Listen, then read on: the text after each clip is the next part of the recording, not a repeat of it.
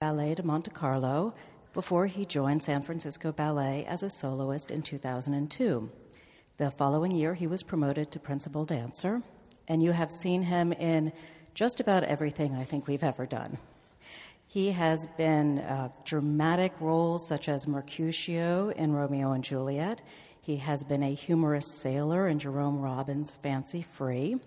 He has danced incredibly modern works such as McGregor's Eden, Eden, and Forsyth's In the Middle, Somewhat Elevated. And most recently, he has been the poet in this production of John Neumeier's Little Mermaid. So welcome, Pascal. Hello. And I think we should just jump right in and start talking about The Little Mermaid, since that is what everyone is going to be seeing today. Well, I have a question. Okay, go ahead. We announced in the spring last year that we would be doing this production.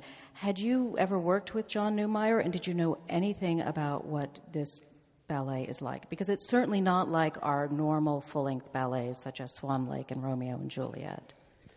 I haven't worked with John Neumeier before he was coming here to set the ballet. I have seen many different productions of him, like La Dame aux Camélias, like 2 years ago in Paris Opera. Also Sylvia, that he has done for the Paris Opera too. So even if I haven't worked with him, I was quite familiar with his style by seeing like different ballet of his. And what you're going to see this afternoon is what we call like dance theater, but also it's very narrative, of course, because it's the story of the Little Mermaid. I mean, the real one, not the Walt Disney production, with the happy ending, you know. But it was such a great time to actually work with him. He's such a genius on his own style. He has his own vocabulary, and everything what he's doing is animated by really a lot of feeling. He's very engaged in his work with a lot of emotion. Actually, it's a lot of emotion in the ballet, through the ballet, especially with the drama who occurs on stage. So as an artist, for me, it has been like a milestone to do this role, the poet. It's so complex, and it really enriches your inner. And I'm really I'm done with the performance for this season, but I'm really looking forward to next season to do it again. Now, when did you first start rehearsing this? When does a company like San Francisco Ballet first learn a ballet? And did John come and teach you the steps, or were you able to look at a tape of a previous performance in Hamburg? We had the tape. Always, if it's a ballet who has been done before, we always have DVD that we can watch. I didn't watch it before it was coming. In one way, I will prefer like to get all the info directly. And so sometimes you understand, not sometimes, most of the time you understand better what is it about. And so we learn all the ballet from July to October, November. So actually we started to learn this ballet, I think in end of July for 3 weeks. And it was a lot of information, and 3 weeks was not enough, to learn everything, especially like the part of the poet, because he's the narrator of the story, and so he's on stage like for, almost the entire ballet, which is like physically very demanding and emotionally even more draining. Now, did you talk with John or anyone else who has done this role previously to get yourself in the mood emotionally? Actually, Lloyd Ringins was here to actually teach us the part of the poet. And actually, this ballet has been done for Copenhagen at first. And the poet was here all the ballet, but Lloyd Ringins, when they brought it back to Hamburg, really developed the role and giving like more and more importance more dancing. And so Lloyd was here with us, so it was great to get all his feedback, to try to really understand all the ballet, because the poet is like a really multi-layer character in the story. He's the narrator, of course, so that's why he's here all the way. But he's also part of the reality. He's part of what I call the story itself. The poet is really the story. He is the story inside the story. So that's why it creates actually many different layers, and you can read this part in many different ways as a spectator, and that's why it's so interesting. Well, I understand that John Neumeier really does like each dancer to bring his or her own interpretation and feelings to the part. Do you think that your performance as the poet differs in some ways from Damien Smith's or Lloyd's? Yes, of course. I think we have all different personalities, and the way we understand the story, after we're going to relate it like differently too. You have like you can say the same thing in many different ways, and actually that's what we do. And so for me to actually have Lloyd on stage, to have Damien on stage, seeing them a lot of time, like give me a lot of inspiration on what I wanted to do and the way also I wanted to do it. So yeah, it has been for me very important to watch them, and also so like that built my own interpretation of it. The poet moves in between the water world and the land world in this piece because he's sort of an alter ego for the Little Mermaid. Completely. Was there any challenge to learning that underwater movement? It's a bit different than your usual jetés. That's for sure. I mean, like I say, it's a role where you have to explain almost everything and make yourself really believable to make understand to the audience what you want to say.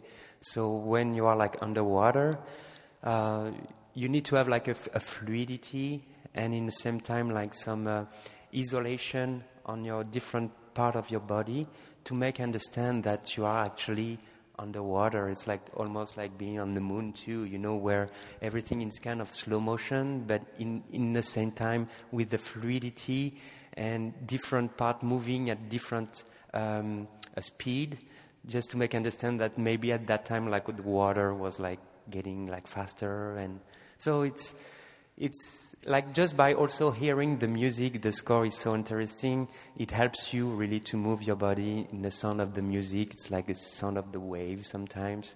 So for sure it has been challenging, but that's the purpose of it.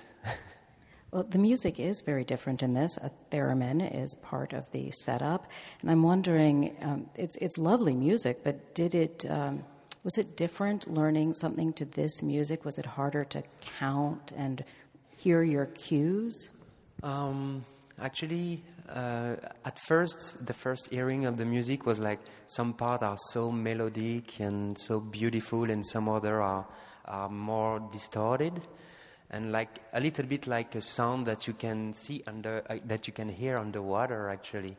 And that was very interesting. So some part was like more difficult to hear and to understand, but we have like a lot of visual cues to indicate us when to go in or go out of stage, But for most of the part of the score, it's really a beautiful score and emotionally so charged too, that it's really like convey that you bring all what is inside of you outside, It helps a lot.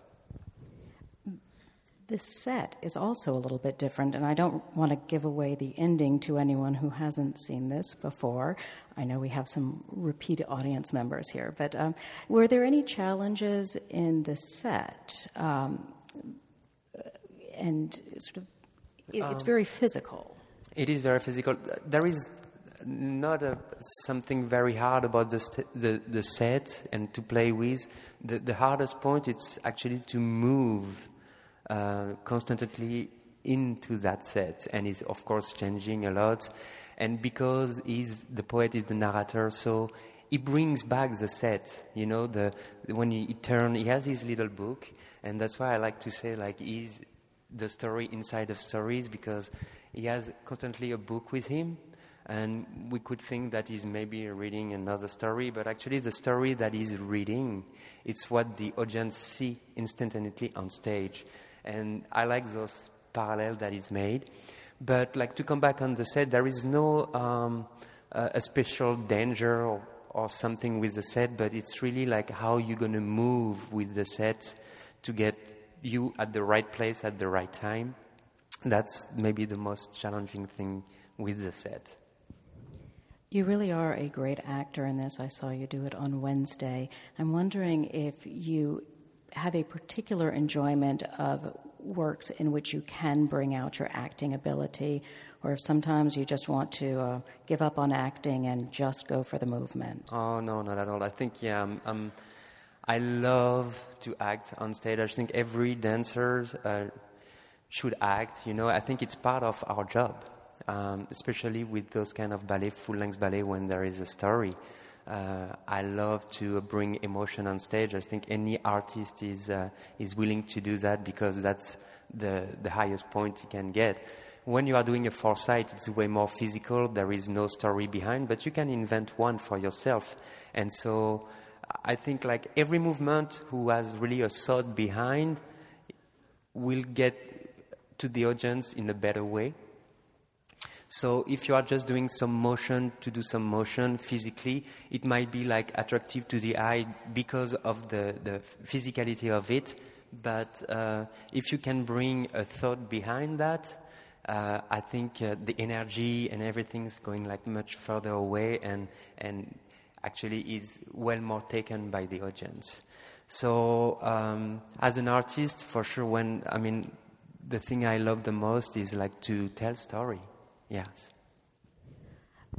While you've been dancing on stage at night during Little Mermaid, I know you've also been spending your days rehearsing. Can you tell us, first of all, for those who don't know, what a day is like in the day of a dancer, and then what you've been rehearsing for the rest of the season? All right, boss. If I take like my schedule, like 2 days ago, for example, we are preparing program 6 and 7. So there is a 6 short ballet of 20-30 minutes. So my day, on Friday, for example, we have the class always at 10, going until 11:15. Then I went straight to 12:30 to 5:30, so 5 hours of rehearsal, a little nap, some rice or pasta, something to eat, then the performance. So it's quite a very long day. But, we are used to it, I will say, in one way. So, it's a lot of work, and but we need to be ready for the other program coming. So what are you doing in the upcoming programs? So I'm doing, I think, 4 ballet out of 6. So Russian Season, Rush, The Concert, and Underskin by Renato Zanella, which is a premiere for the San Francisco Ballet. He has been created on us. He came also during the summer.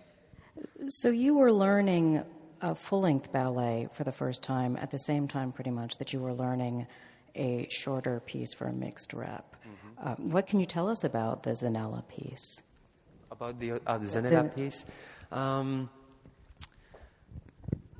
like a lot Renato, too, because he's also very emotional.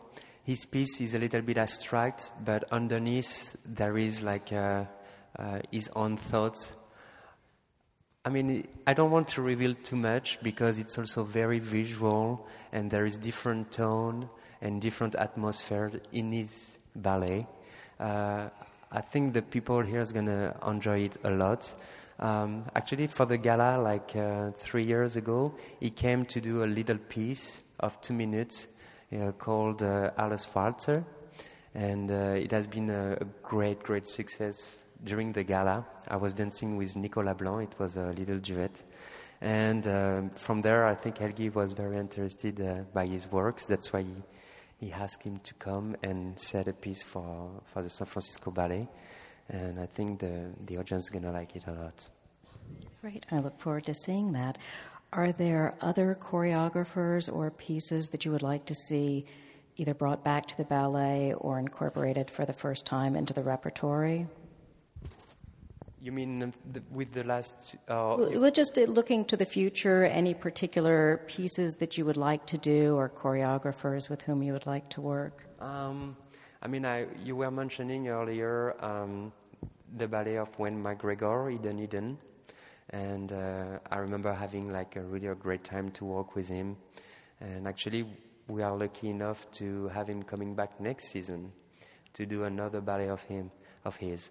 So I'm really delighted by the programmation next year too. And it's, what is great, it's been for me 8 years that I'm here. And of course there is some ballet that are coming back that I have danced 8 years ago, like Rush. Rush has been created 8 years ago, that we performed first in Scotland. And so Christopher Wildon created this ballet with me, with Nicolas at that time. And so we give it back this year, for the next program.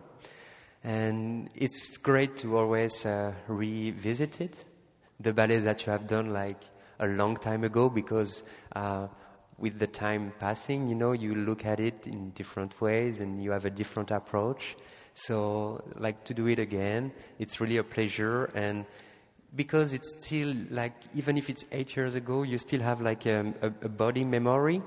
So when you look at, just by listening, actually, at the music, some steps are coming back to you. So it's quite interesting to try to perfect them, and give another lecture of this choreography. Now, in a case like that, is Wheeldon coming back to work with you again on this piece, or since he created it 8 years ago, is it just in your hands to make sure it happens correctly? It's first in the hand of the ballet master, of Anita Paciotti. She knows it on the fingertips, like you say, au bout des doigts in French.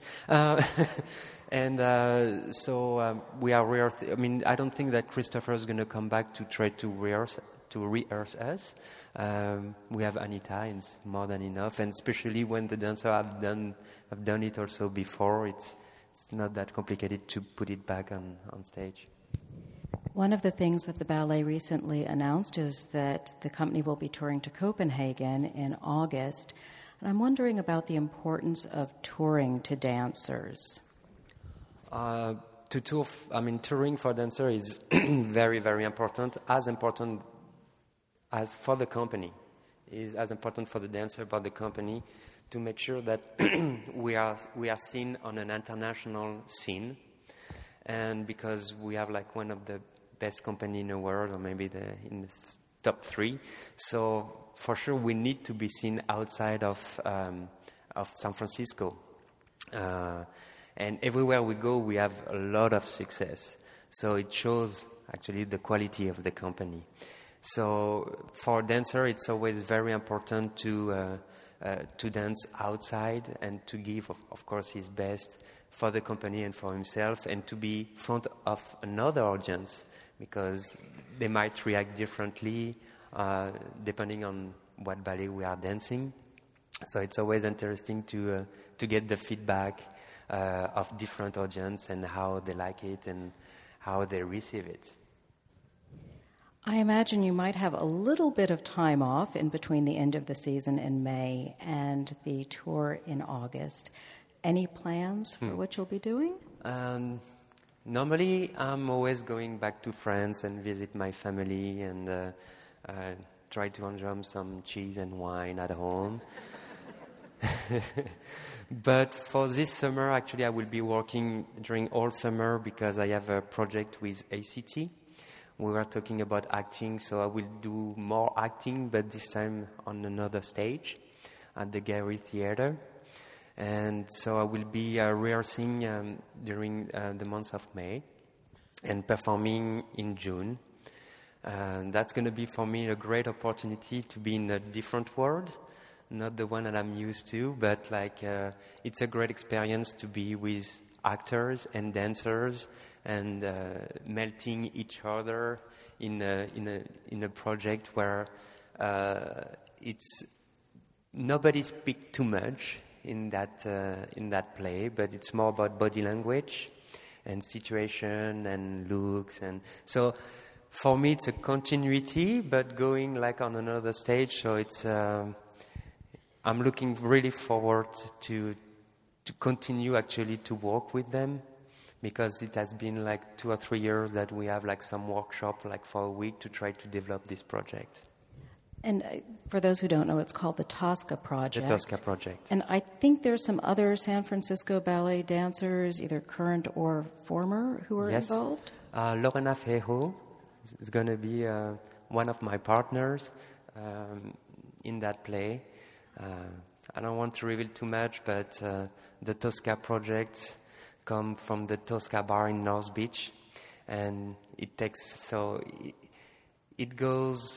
long story where there is a lot of people interacting with each other from the first earthquake till our days. And so it's situation between people before war, during like the Prohibition time, before war, the after war, the 80s. And it's linked to also a lot of personality who was part of the story of this bar. So, are you depicting a particular personality? At one point, I'm depicting Nureyev, and he was very close to the owner of this bar. And when he was like the KGB was looking for him, and I have many little story like that, knowing that he was hiding, in that bar. And so, for sure that this place is very charged emotionally, but also historically. So it's going to be great to try to relate that on stage. Fantastic. Now I want to open up the questions. What special techniques do you use to remember dance, your steps, and so on? I marvel that you go through the whole thing. Please not miss.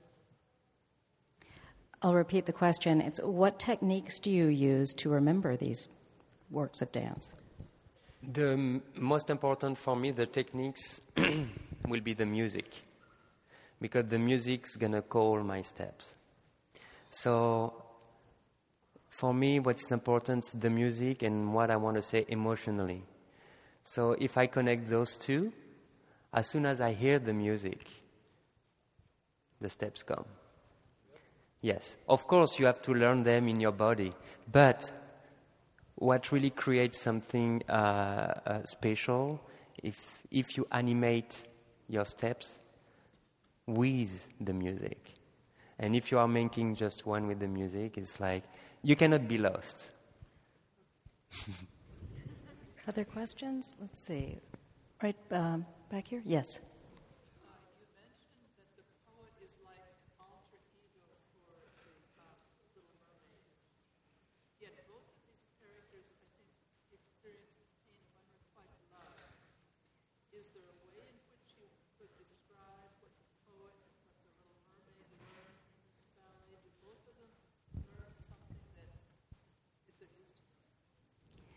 She's wondering if both the poet and the Little Mermaid learned something through their unrequited love in this piece. Unfortunately, it's a sad story, but they learn about impossible love. That's the main point of this ballet, unfortunately. And yes, the mermaid is the alter ego of the poet, and that's why the poet is writing, and that's why the poet is creating the Little Mermaid, because in one way I think the poet is the mermaid. It's like somebody who wants to write, somebody who feel something, but instead of writing with the first person, with I, is going to use a body or somebody to explain what he's feeling inside. So the mermaid is the vehicle of what I think the poet, which is Anderson, the writer, what is feeling inside. That's how I see the ballet. Other questions? There is. Oh. You said you're on stage most of the time.